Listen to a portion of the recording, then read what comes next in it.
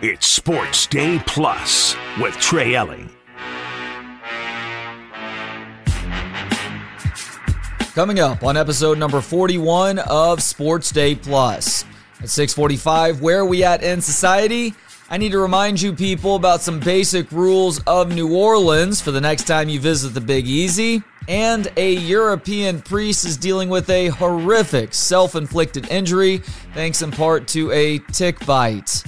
At 6:15, it is the first of a two-segment chat with comedian and actor Steve Ranazizi prior to his headlining shows at the Comedy Mothership this weekend. And in mere seconds, I take one more look back at Monday night's letdown for Longhorn football. I am your host, Trey Elling. You can give me a follow on Twitter at Courtesy Wave and do the same for ESPN Austin at 1027 ESPN. We are several days removed now from the Longhorns' disappointing outcome in New Orleans on Monday night. I was actually at the game, traveling back on Tuesday, which was an absolute beatdown. If you're ever driving to and from New Orleans for something like that, it is an absolute must that you leave by, 9 a.m. that next day, because otherwise you're going to get stuck in horrific traffic coming back to the state of Texas. And unfortunately, we left at 11:30, my group and I, and ended up having to spend an hour and a half on a highway in Baton Rouge, on I-10 through Baton Rouge, getting to the bridge that takes you over the Mississippi River where it crosses by Baton Rouge. It stunk, and what should have been a 7-hour drive ended up taking closer to 9.5 when it was all said and done. I tell you that as a sort of admission as to why I didn't have a show on Tuesday. Initially, that was the plan, but I thought I would get back in Austin in time to actually do the show, but that did not happen. I got back in Austin way too late on Tuesday, and so with the flow of the week, this is my first chance to give you my thoughts on the game without anybody else around, although I do appreciate Justin Wells of Inside Texas sharing his opinion on things yesterday. It was obviously a disappointing game for the Longhorns. Somebody who was very high on this team. I thought this team had as good a chance to win a national championship amongst these last four teams as anyone. When it was all said and done, watching that game from the stands, there was something I noticed before the very first kickoff. And that was looking at the sidelines and seeing the Washington sideline looking loose, dancing around, looking like they were having fun, whereas the Texas sideline looked completely still. There were a couple of guys rocking back and forth, but everybody looked tight on the Texas sideline. And unfortunately, the first series for both the Texas offense and defense, I think, proved my point. Texas offense, they get the ball first. What's the very first thing that happens for that Texas offense on 1st and 10? Snap infraction from Jake Majors. Steve Sarkisian, as he's done all year long, is insisting on throwing a whole lot more than running the ball initially. I don't necessarily fault him for that, but it also didn't work. Texas punts pretty quickly. The Texas defense, what's the first thing that happens on Washington's very first snap? Offsides. Barron Sorrell amped up, ready to go. Played a decent game. One of the unsung heroes of this defense this year. But unfortunately, Barron Sorrell jumps off sides, and that sets the tone for the rest of the night for this Longhorn defense in a sense. Now, it wasn't all penalties necessarily, although Texas was penalized at a pretty high clip for a college football playoff semifinal game, whereas Washington, which is one of the most penalized teams in the country throughout the season, didn't have a whole lot of that. It's a completely different conversation involving Big Ten refs in that game and whether that's something that should have been dealt with differently, but the officiating is far down the list of reasons as to why Washington beat Texas, 37-31. The biggest reason is Michael Penix. That guy put on an absolute display at quarterback. His accuracy all over the field, maybe unparalleled in college football, not just this year, but in the past several years now. And it was mind-blowing to get to watch in person. I know that there were coverage busts. Terrence Brooks had an awful game. Ryan Walks got thrown on repeatedly. Heck, Jahdae Barron had a rough end of the season when you think back to him not being very good in that Oklahoma State game either. The Texas secondary was the weakness that we thought it was. And that Washington offense, they capitalized to the nth degree. Whereas on the offensive side of the ball for the Longhorns, the offensive line, which has been great at pass blocking all year long, protecting Quinn Ewers or Malik Murphy, whoever the quarterback is back there, they stunk in that regard and were actually a little bit better as run blockers. Therefore, you saw Steve Sarkisian shift his game plan and start running the ball more, I want to say in the second quarter. And somehow Texas kept it close at halftime. Heck, it was tied at halftime, 21 apiece, in part because Texas received a very fortunate muffed punt from Washington that allowed them to flip the field at a time where it felt like Washington might really take control of that game. But Texas was playing catch-up all night long, unfortunately, and in the end, it was just a little bit too much. Despite that, despite Texas playing, I don't know, a C-plus game, C-minus game, I don't know what the exact grade is that you give them, they still had a chance to win at the end. And I think it speaks to the resilience of this football team all season long, and why, even though we as Longhorn fans are disappointed right now, we should be nothing but proud of what this group was able to accomplish this year. A conference title in their very last season in the Big 12 Conference, and that very first appearance in the college football playoff a year before it expands to 12 teams. So even though it'll be cool to make the 12-team playoff, it means a little bit more making the 4-team playoff, because you are one of the 4 best teams in the country. So kudos to Steve Sarkisian, his staff, the players, for all the work that they put in, not just over the last year, but over the last couple of years now to build it up to this point and having people feeling optimistic about what the future holds.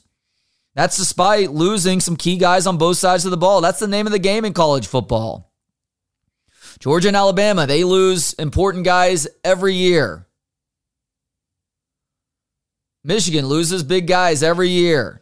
Washington, it takes them a little bit longer to reload, I think because they're not working with quite as much in terms of that NIL cash. They lose out on big guys every year. You just have to be ready to reload. And with the transfer portal now what it is, I think that process of getting back to good to great is a little bit easier than it was even 5 years ago. And Steve Sarkisian and his staff, with not only as well as they've recruited in the high school ranks, but what they're doing with the transfer portal right now has a lot of people, myself included, optimistic that this season was not a flash in the pan for Longhorn football. All right, need to hit a commercial break. Before I do so, wanted to let you know about a friend of mine. His name is Brian Hummel. His website, hummelrealtor.com.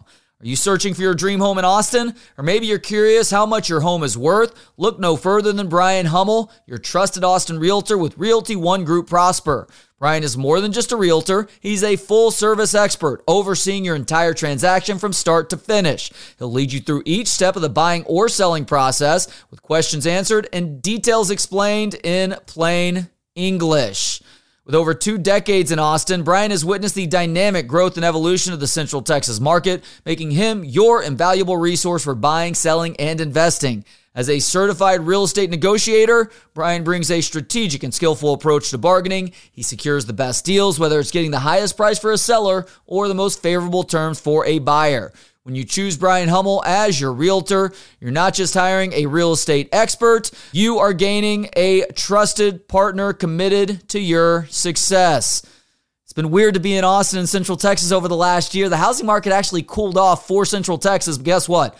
All signs are pointing to things starting to heat up once again. Of course, the start of the year is the best time for people to put their house on the market. So whether you're a buyer or a seller, now is the time to act. To do so with Brian, contact him by phone, 512-619-1347. That's 619-1347. Or log on to hummelrealtor.com. That's HUMMEL, realtor.com. Brian Hummel with Realty One, the one you need. All right, coming up, it's a couple of segments with actor and comedian Steve Ranazizi ahead of his headlining shows at the Comedy Mothership this weekend, and where are we at in society at 6:45. Need to give you people some rules for surviving New Orleans the next time you decide to take a trip there. It's Sports Day Plus with Trey Elling. It's Sports Day Plus with Trey Elling. Steve Ranazizi is a longtime stand-up comedian and actor who will be bringing those stand-up talents to Austin this weekend, headlining the Comedy Mothership. 2 shows Friday night, 2 shows Saturday, a show on Sunday. Only tickets that remain are for the late Friday and Sunday shows, and it's just the GA tickets of that. Go to comedymothership.com to snag those. Steve, thank you so much for the time. How you doing today? I'm doing great. How you doing? I'm doing great. For people just listening on the radio show right now, they cannot see your background, but people watching the video can see that you have a really cool Mike Tyson's Punch-Out picture directly behind your head, and it is signed by Iron Mike himself. Kudos on what I think might be the coolest piece of paraphernalia that I've seen in somebody's Zoom background. Yeah, that was awesome. I got that at a charity golf thing, and you throw your name in a hat, and I won that, so I was like thrilled because Mike Tyson's Punch-Out was one of my favorite games and one of my favorite boxers of all time. And, obviously since then he's become like a cultural icon. So that's one for the, that makes the wall. And there were layers of conquering Mike Tyson's Punch-Out. Like obviously the ultimate is working your way all the way through, but you could also hack your way to Iron Mike by doing the code. I don't recall what the code was, but it was very, very well known by me and my brothers back in the 80s and 90s. Oh, really? I only remember the Contra code with the up, up, down, down, left, right. That's all the way back to those are the days. I mean, I'm sure if I got the game in front of me and I would be like Jason Bourne going back and be like, there it is. But yeah, that's the Contra one's the only one that stuck with me. So yeah, up, up, down, down, left, right, BA, select, start. It gave you 30 lives, and you could usually beat the game on Contra. Boom, that was it. Perfect. So simple back then. My kids, I've got a 9 and 7-year-old now. My kids play Fortnite, and they've got all these skins and all these things that they're spending money on. I'm like, all you need is a couple of guns and a couple of bad guys at the ends of levels, and you can have as much fun. That's what I said. I go, where are the cheat codes? Like, why are we buying Peter Griffin skins? Why can't you just hit a couple of buttons and then bingo, it pops up? Like, aren't we supposed to be more developed as far as hacking is concerned than we were back then? There's no way we hack Nintendo. We were not brilliant back then. I don't know what happened. I think they put the games are harder, I guess, now. Everything has gotten softer. The games have gotten harder, but everything else has gotten softer. We as a people have gotten softer. Even the controllers have gotten softer. You used to be able to spike those Nintendo controllers off the ground like Rob Gronkowski after he scored a touchdown. Now you drop an Xbox controller, you're having to replace it 3 days later. Yeah, no, they're fickle pieces of machinery now. So, and I think it's just, that everything is so advanced now that it's like once the technology breaks, well, then it's just useless. Just buy a new one. That's the way it's going to be. We're going to have a gigantic mountain of controllers in the ocean someday. That's probably where they'll go. That's right. The floating garbage patch of video game controllers. So in preparing for this conversation, Steve, I did what I do for most of these conversations, and that's listen to podcasts that you've been on recently and also social media stalk you. And so I rediscovered, I guess, that you are a big New York Giants football fan. I was high on the Giants headed into this season. Obviously, Daniel Jones' injury was a big deal. But how did things go so sideways for the Giants like they did? I thought this was going to be a huge year for Saquon. He's been all right this year, but the rest of the team has not followed suit, especially after the optimism that everybody felt following 2022. I mean, I went to opening day against the Cowboys, and our first drive, we were marching down the field, and I remember the feeling of saying to myself, this is it. Like we've taken a step forward, and we're marching down the field opening day against our division rivals. Nothing's going to stop us. And literally from that moment, I remember it when they threw the pick and and the Cowboys came. From that moment on, it's been a disaster. Now there have been moments of like, wow, okay, Tommy DeVito and the whole thing, which is a bright spot for the season. But for the most part, Daniel Jones getting hurt, inconsistency in quarterback probably doesn't help at all. But the offensive line is just it's been terrible. It's not a well-coached unit. They don't seem to get much better from week to week. They never put weeks together in a row. So I think it's been a problem for a long time. It continues to be a problem. Other than that, bad luck, a harder schedule. And so, yeah, that's what it comes down to. Injuries are tough. I think all the top quarterbacks that make the most money, I think out of the top 5 or 6, only 2 of them or maybe one of them is playing right now. So, it's not just a problem that was ours. It was the Vikings. It was everybody else who's got their starting quarterback that got hurt. But when you are not a great team, then when you lose a good player, then it shows up big time. So I don't I'm not down on the team. I'm not like we're back to square one, but I'm not thrilled, obviously, with what has happened. I truly, it sucks to say, but I don't want them to win this weekend. I Yeah. don't want them to get blown out. Like last weekend was the perfect scenario. Make a competitive team, a competitive game, and we lose it. I want a top 5 pick. And what they decide to do with that pick, that'll be left for discussion. But I don't want to move any further away from the number 1 pick. You're taking one of those quarterbacks if you get a top 5 pick, right? I know that last year everybody was high on Daniel Jones, but you got to roll the dice with somebody else at this point, correct? Yeah, I would think so. I think if you're gonna trust in Joe Shane, he didn't.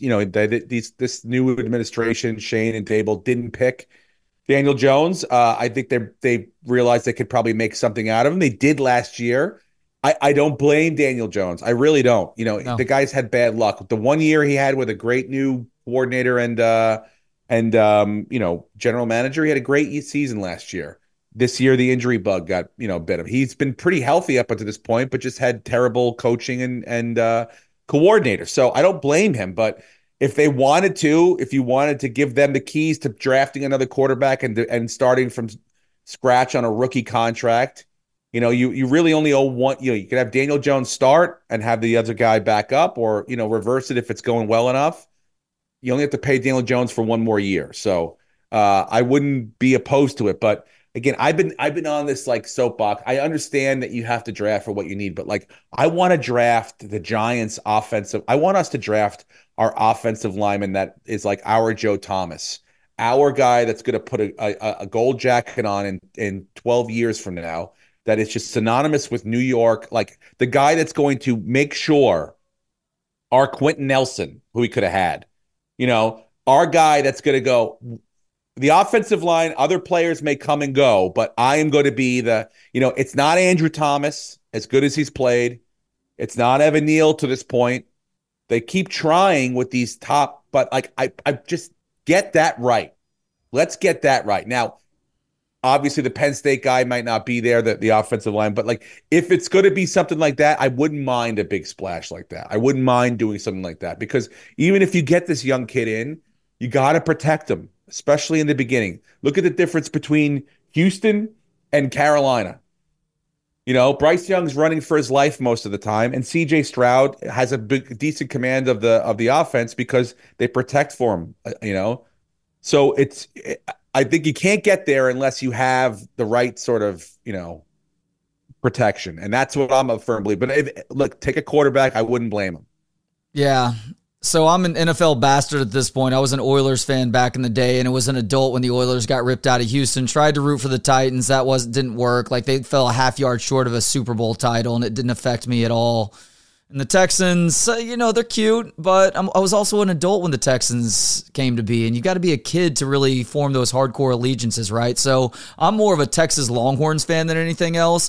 I've watched that program toil in near obscurity for the last 10 plus years now because their lines of scrimmage were so bad. They finally have started getting that right in the last couple of years, and look what happens. They make it all the way to the college football playoff. Went to the game in New Orleans on Monday. It's why my voice sounds like this right now. I apologize.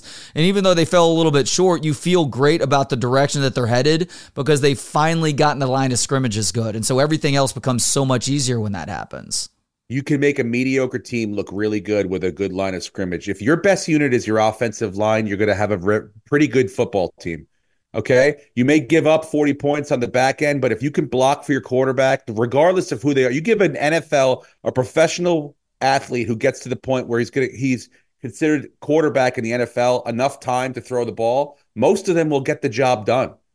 The good ones will look great, and the great ones will be unstoppable. So, to me, it's the most important. It's the most important unit in the entire football team.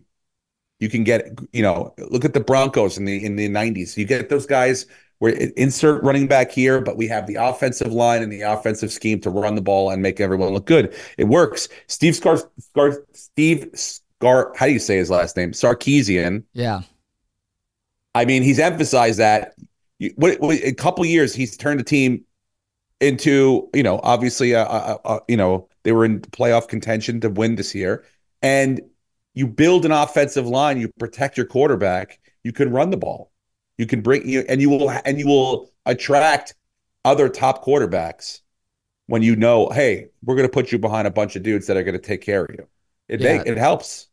Yeah, Sam Tripoli is going to be upset with you for not being able to pronounce his fellow Armo's last name correctly. Sarkisian. And it should be Steve Sarkisian. There we go. Well, one thing that they're doing also on top of getting the line of scrimmages right, like the level of roster management that's required at the college level right now is second to none, including the NFL level, because you're not only having to placate to these high school kids to get them to commit and then eventually sign with you, you're having to stay on top of them throughout the entirety of their time within your athletics program or within your football program. And he's doing a good job of that, keeping the guys that he wants to, letting the guys that he doesn't want go, while also just nailing it in the transfer portal too, just going after the best guys at the biggest positions of need for the following year. So I think if there's any secondary reason beyond the lines of scrimmage why you feel good about Texas heading to the SEC next year is because he seems to have this roster primed to compete year in and year out. All right, we are up on a commercial break and done with the football conversation. Stay tuned because coming up on the other side, I am going to talk more stand-up with stand-up comedian and actor Steve Ranazizi. You know him as Kevin from the TV show The League. He's actually headlining at the Comedy Mothership this weekend. 2 shows Friday, 2 shows Saturday, a show on Sunday. The only tickets that remain are for the late Friday and Sunday shows. Go to comedymothership.com to grab those because they will sell out. Coming up, one more segment with Steve on the other side. It's Sports Day Plus with Trey Elling. It's Sports Day Plus with Trey Elling. All right, one more segment with stand-up comedian and actor Steve Ranazizi headlining at the Comedy Mothership this weekend. ComedyMothership.com for the few tickets that remain for the late Friday and Sunday shows. So it was exciting to learn, I think it was early December, that you were going to be headlining the Comedy Mothership the first weekend here in January. It's just in a couple of days now. Obviously, your buddy Ari is headline there, and I see through, again, social media stalking you on Instagram that you, Ari, Ryan O'Neal, a former friend of the show, Jason Tebow, back when he was doing the NFL Red Zone thing on Sundays, you guys have been touring over the last several months and years. So how excited are you to get to check out the Comedy Mothership this weekend? I'm thrilled because I've only heard great things. I follow them on social media, obviously, and you get the pictures every night of what's going on and the people they have there.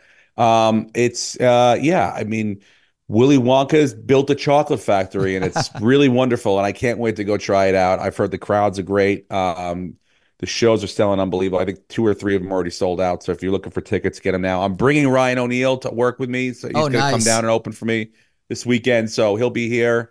The Indiana ass kicker, so he'll be in town, and so we're gonna have a great time. I'm really looking forward to it. Yeah, O'Neal is he may not be as well known as the likes of Steve Ranazizi. He is hilarious though. Make sure to check him out. You're right. There aren't a ton of tickets remaining. People need to go to ComedyMothership.com. They will be sold out by Friday night, certainly by Saturday night as well. And it's been interesting to be a fan of stand-up comedy for a long time because I feel like in the last couple of years, we've seen a shift where stand-up comedy has gotten more popular than ever, but with that comes a lot of new people to the art form on the audience side of things. And a lot of those new people are coming in based on crowd work clips that they're seeing on Instagram, TikTok, and things like that. And I think that's led to more people feeling like they need to be a part of the show versus understanding that this is a performance art that you're watching, that this is something that's been rehearsed, it's been written down, it's been memorized in a lot of ways, and you're not part of the show unless the comedian wants to make you a part of the show. Have you seen an uptick in people just trying to yell stuff out at you as you've been doing stand-up over the last year or two?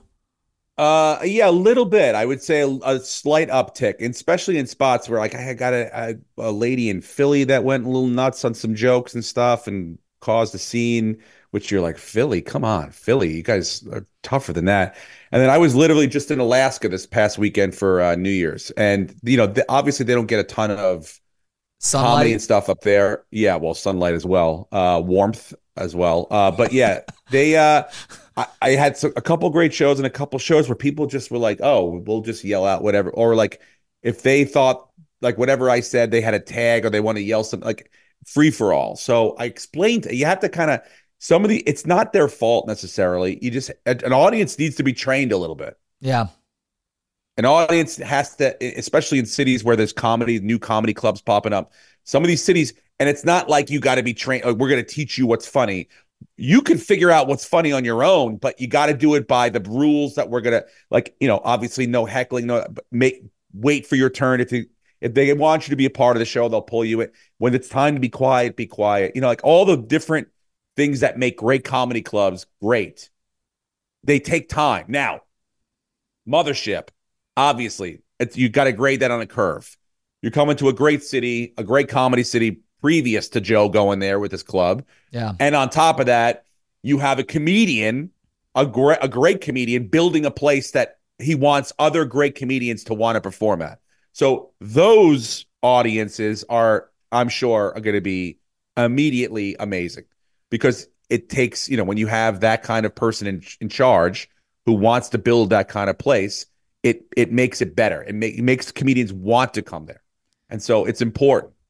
Yeah, and Joe has borrowed from the idea that the Comedy Store has done so well out in LA for the longest time, where pretty much everybody working in that club is a comedian, and they do a good job of communicating to the people that they are taking to their seats what the rules are and making sure that everybody understands that. You will still get the occasional Yahoo, though. Like I saw somebody start to try and go after Tony Hinchcliffe, which is a terrible person to try and go after. One of the first months that the mothership was open, and they just got tossed straight out of there. She didn't like something that he had said, and her boyfriend was like giving her the side eye, and he stayed in his seat. Like she got thrown out. He's like, "Sorry, I want to see this show. This is a Rogan and Friends show, so I'm not going anywhere." So she got embarrassed like that. But the last time I saw something happen at the mothership, it was somebody who had just either done too much of something. I don't know if it was alcohol, it probably wasn't weed, but there was something else going on to where they literally had to receive assistance just to get out of the club because there was a potential medical episode there. Yeah, well, people, edibles now, people hit the gas. And you don't know. It's not like you watch them drink 10 drinks or they have 5 empty glasses in front of them or, there's, paraphernalia around them. You eat an edible before you come in.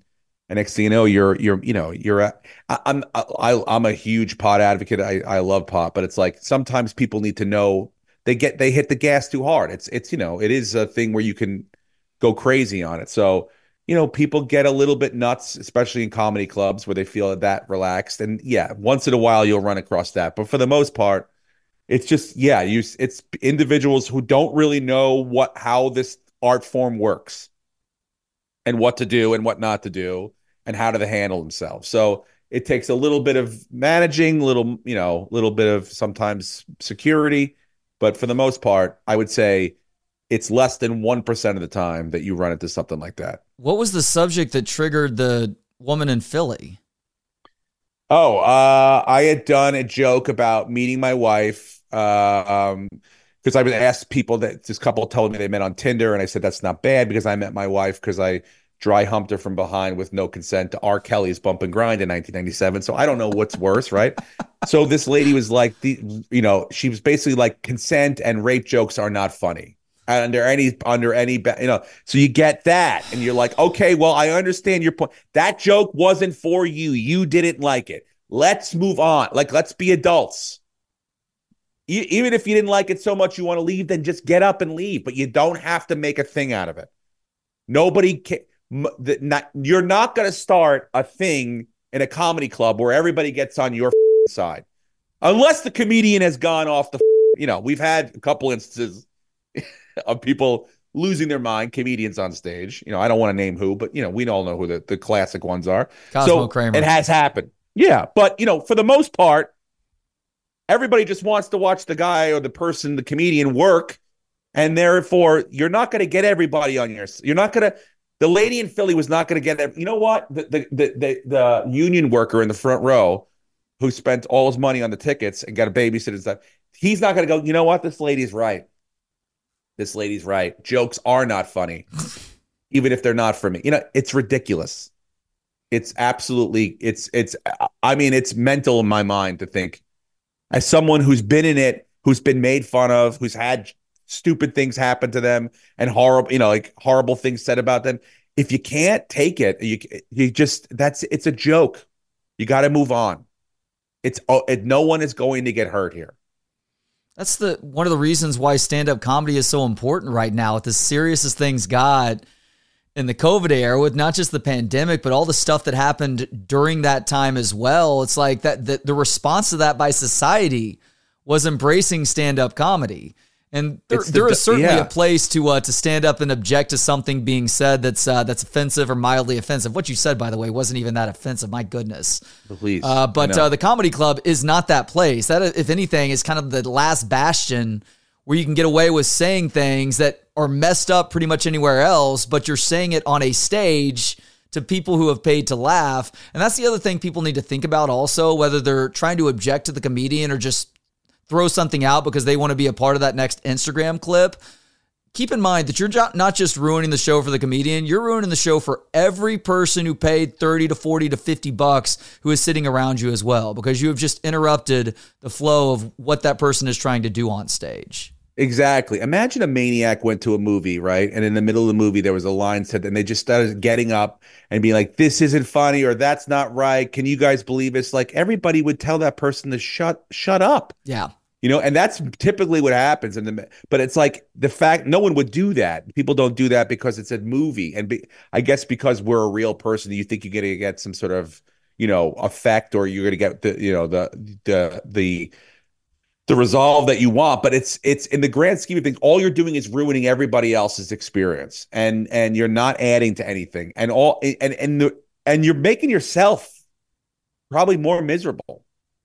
I'm not saying you got to find everything funny, but if you're going to hold on and have that much resentment towards a joke that probably was definitely not written about you in particular, then how tight are you going to be wound for the rest of your life? So yes, you do run into those people, very, very few and far between, but for the most part, people that spend that money and they come out and these nights are expensive sometimes, and they just want to go and have fun and laugh. And if they don't find a particular joke or a subject funny, then either you wait to the next thing or you get up and you leave. And maybe the next day you talk to hey, that guy wasn't for me. Mm-hmm. This person wasn't for me. That's it. No need to do a whole thing. So that's how I feel. That's what I've encountered, and that's how I go about it. I think that's very well said. Now, do you still live in Southern California? You still live in LA? No, I'm in New York now. What spurred the move? Right after the pandemic and everything, it's just my family was all situated here, and we've been going back and forth for a long time. And I think my kids wanted to be with their cousins and stuff. So for us, it was a great time. Everybody was sort of picking up and moving to where they wanted to go. And we've been in LA for 20 years. So it's nice I grew up here. My wife grew up here. So it's nice to be back here and doing, stand up and also being around family. He is Steve Ranazizi. He's going to be at the Comedy Mothership this weekend. Not a ton of tickets left. Go to comedymothership.com to snag those that remain. Steve, always a pleasure catching up with you, man. Glad to hear things are going so well. Safe travels to and from Austin this weekend. Thank you. Great catching up with you as well. Be well.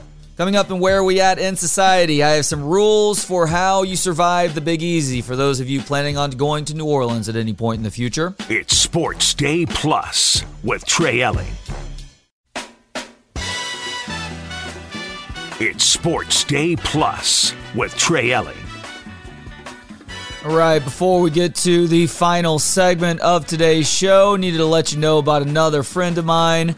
That would be my guy, Ike, with Domino's. That's right. Ike owns 4 different Domino's locations, but he wanted me to spread the word about Domino's in general. This is not just a Domino's in Lago Vista, Burnet, Treviso, or Lampasas locations. Ike owns all of those. This has to do with every Domino's here in the Central Texas area. Did you know that ordering Domino's is now easier than ever, and you can order virtually from anywhere? Online at Domino's.com, Domino's mobile apps for iPhones, Android, and Windows phones, Domino's voice ordering feature on the Domino's mobile app, Twitter, text messaging, Samsung, Smart TV, Ford Sync, smartwatches, Facebook Messenger, and even on Google Home. Also use the convenient pizza tracker to track when your pizza will be ready or arrive at your door. And while you're at it, you may want to try that new pepperoni stuffed cheesy bread. It's now on the menu at all Domino's locations. It is the perfect mouth-watering side for movie nights, sports nights, or when you're just craving melty cheese and pepperoni. Who's not craving that at all times? I know I am. So try Domino's new pepperoni stuffed cheesy bread the next time you place an order. Your taste buds will thank you, and thank you so much to my friend Ike for supporting my broadcasting endeavors. And it is now time for the final segment of the show, which means it's time for...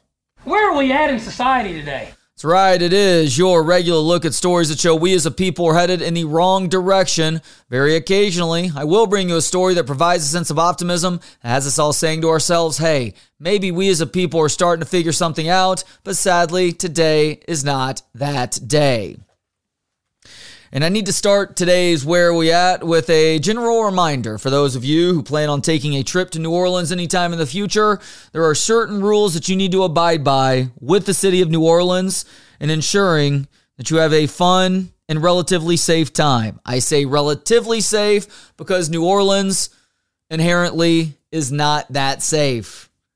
It is a place, as an Uber driver put it, over the few days that I was in the Big Easy last weekend in preparation for that Texas-Washington matchup in the Superdome, it is a place that is illogical but magical. New Orleans doesn't make sense.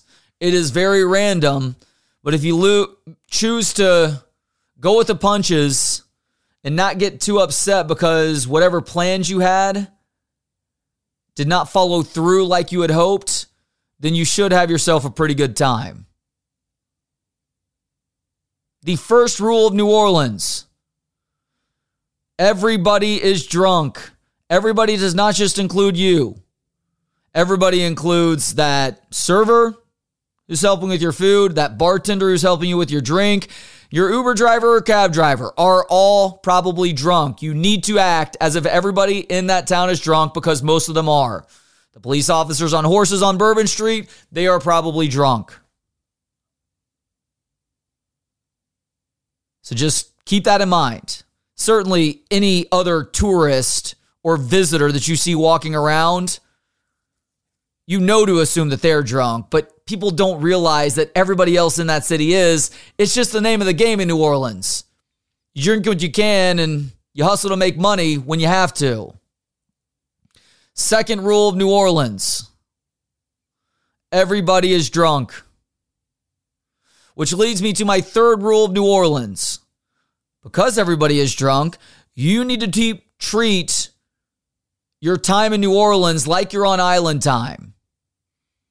You know, when you're at an island or a beach destination, things are going to move a little bit slower. Just take a breath and be patient. It'll eventually happen, and if it doesn't, oh well, the person who was helping you was probably drunk. I saw way too many examples of people who were just impatient, walking around the Big Easy, and crowded bars and restaurants too, by the way. It's like, can you not see this? These three bartenders are trying to help 100 different people right now. And oh, by the way, they're also probably drunk at the same time. Just take a breath. If you need to buy a 6-pack at the local grocery store, guess what? You can crack one as you walk out of your Airbnb or your hotel. And have that with you, or have a couple in your pocket as well. You're not going to get in trouble for that. If anything, it's going to provide a sort of insurance policy for the time it takes your drunk bartender to even take your order, much less fulfill your order, and then close out your tab. Fourth rule of New Orleans. I mentioned it already, and it's one that I didn't have in the hopper until talking to that Uber driver. Uber is illogical, but magical. That place makes no sense. But it is also magical. If you're patient, you sit back in a sense. I mean, go do stuff. sit back in a sense and let the magic happen. You will likely have a good time, even if you go there for a football game that doesn't turn out like you had hoped. I wish Texas had won that game. It would have made it for a great weekend. Instead, it was just a really good weekend because New Orleans is a cool place. A cool place, by the way, that I would never want to live in.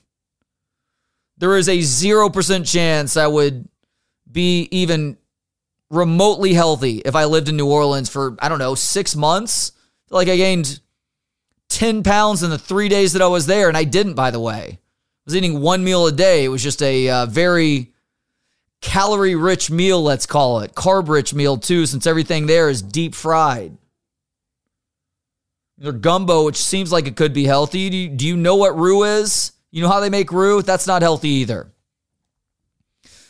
So there are your rules to surviving and enjoying New Orleans. We move on now. Story number 2 for where are we at in society. We go to the Czech Republic for this next one. And I'm just going to apologize ahead of time. If there are kids in the car, well, you may want to reconsider that one. Headline: Priest cuts off his own nether regions during crazed mental break following tick bite. A priest in the Czech Republic sliced off his own, let's call it aardvark. Cuts off his own aardvark with a knife after he was allegedly driven psychotic by a tick bite. From the mayor of this town in the Czech Republic where it occurred, quote, "We don't know exactly what happened. It was probably a health problem." Yeah, thanks, mayor. Good guess on the health problem part. Mental health issue, perhaps? According to Czech outlets, locals first realized something was wrong after the unnamed clergyman failed to show up for a prearranged meeting. Paramedics knocked and eventually had to bust down his door, after which they found the priest lying unconscious in a pool of blood with his bacon bazooka in his hand. The imperiled man of God was subsequently rushed to the local emergency room where medics discovered that he had also suffered injuries to the other part down there, the beans part of the Franks and beans equation, I guess. Due to his deteriorating condition, doctors put the man into an induced coma and placed him on a ventilator, which he remained on for 10 days. So thankfully, this guy is actually off the ventilator now. Very thankful about that one. Because he was unconscious for 10 days, people weren't totally sure what had happened until doctors discovered there was central damage to his nervous system, which appeared to be viral in origin, per the religious leader's testimony, whenever he was finally conscious again. The priest suffered from tick-borne encephalitis, also known as TBE, which is swelling of the brain caused by a tick-transmitted disease. In its advanced stages, the condition can induce personality changes and even psychosis, which was believed to be the case with this priest. Clergyman was also said to be experiencing health problems the day before the incident. Foul play has been completely ruled out. And oh my goodness, I cannot think of many worse ways for you to injure yourself. I guess this wasn't so accidental. But I can't think of many ways to injure yourself worse than to sever your own middle wicket. But the brain swelling thing, that should not be taken lightly. Remember the Charles Whitman story, the UT Tower shooter from many decades ago?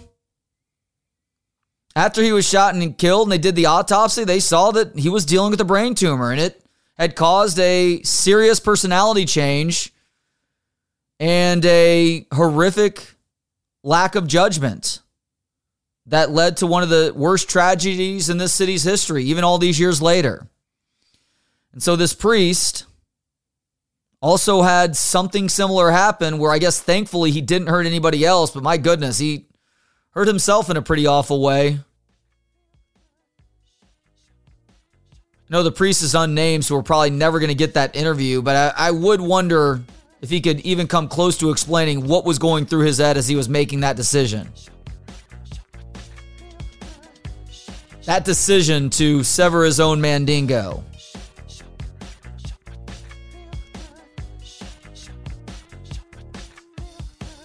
To cut off his own gummy worm. To deal with his one-out try. Okay, I'll stop. That is it for another edition of Sports Day Plus. Thank you so much for tuning in. Stay tuned. Tomorrow, my guy Sam Panayotovich, a.k.a. Sammy P, is going to get you D-Gens ready for Week 18 of the NFL season, as well as handicapping the national championship game between Michigan and Washington on Monday night. Y'all have a great rest of the night. Talk to you tomorrow at 6. In the meantime, hook 'em. It's Sports Day Plus with Trey Elling.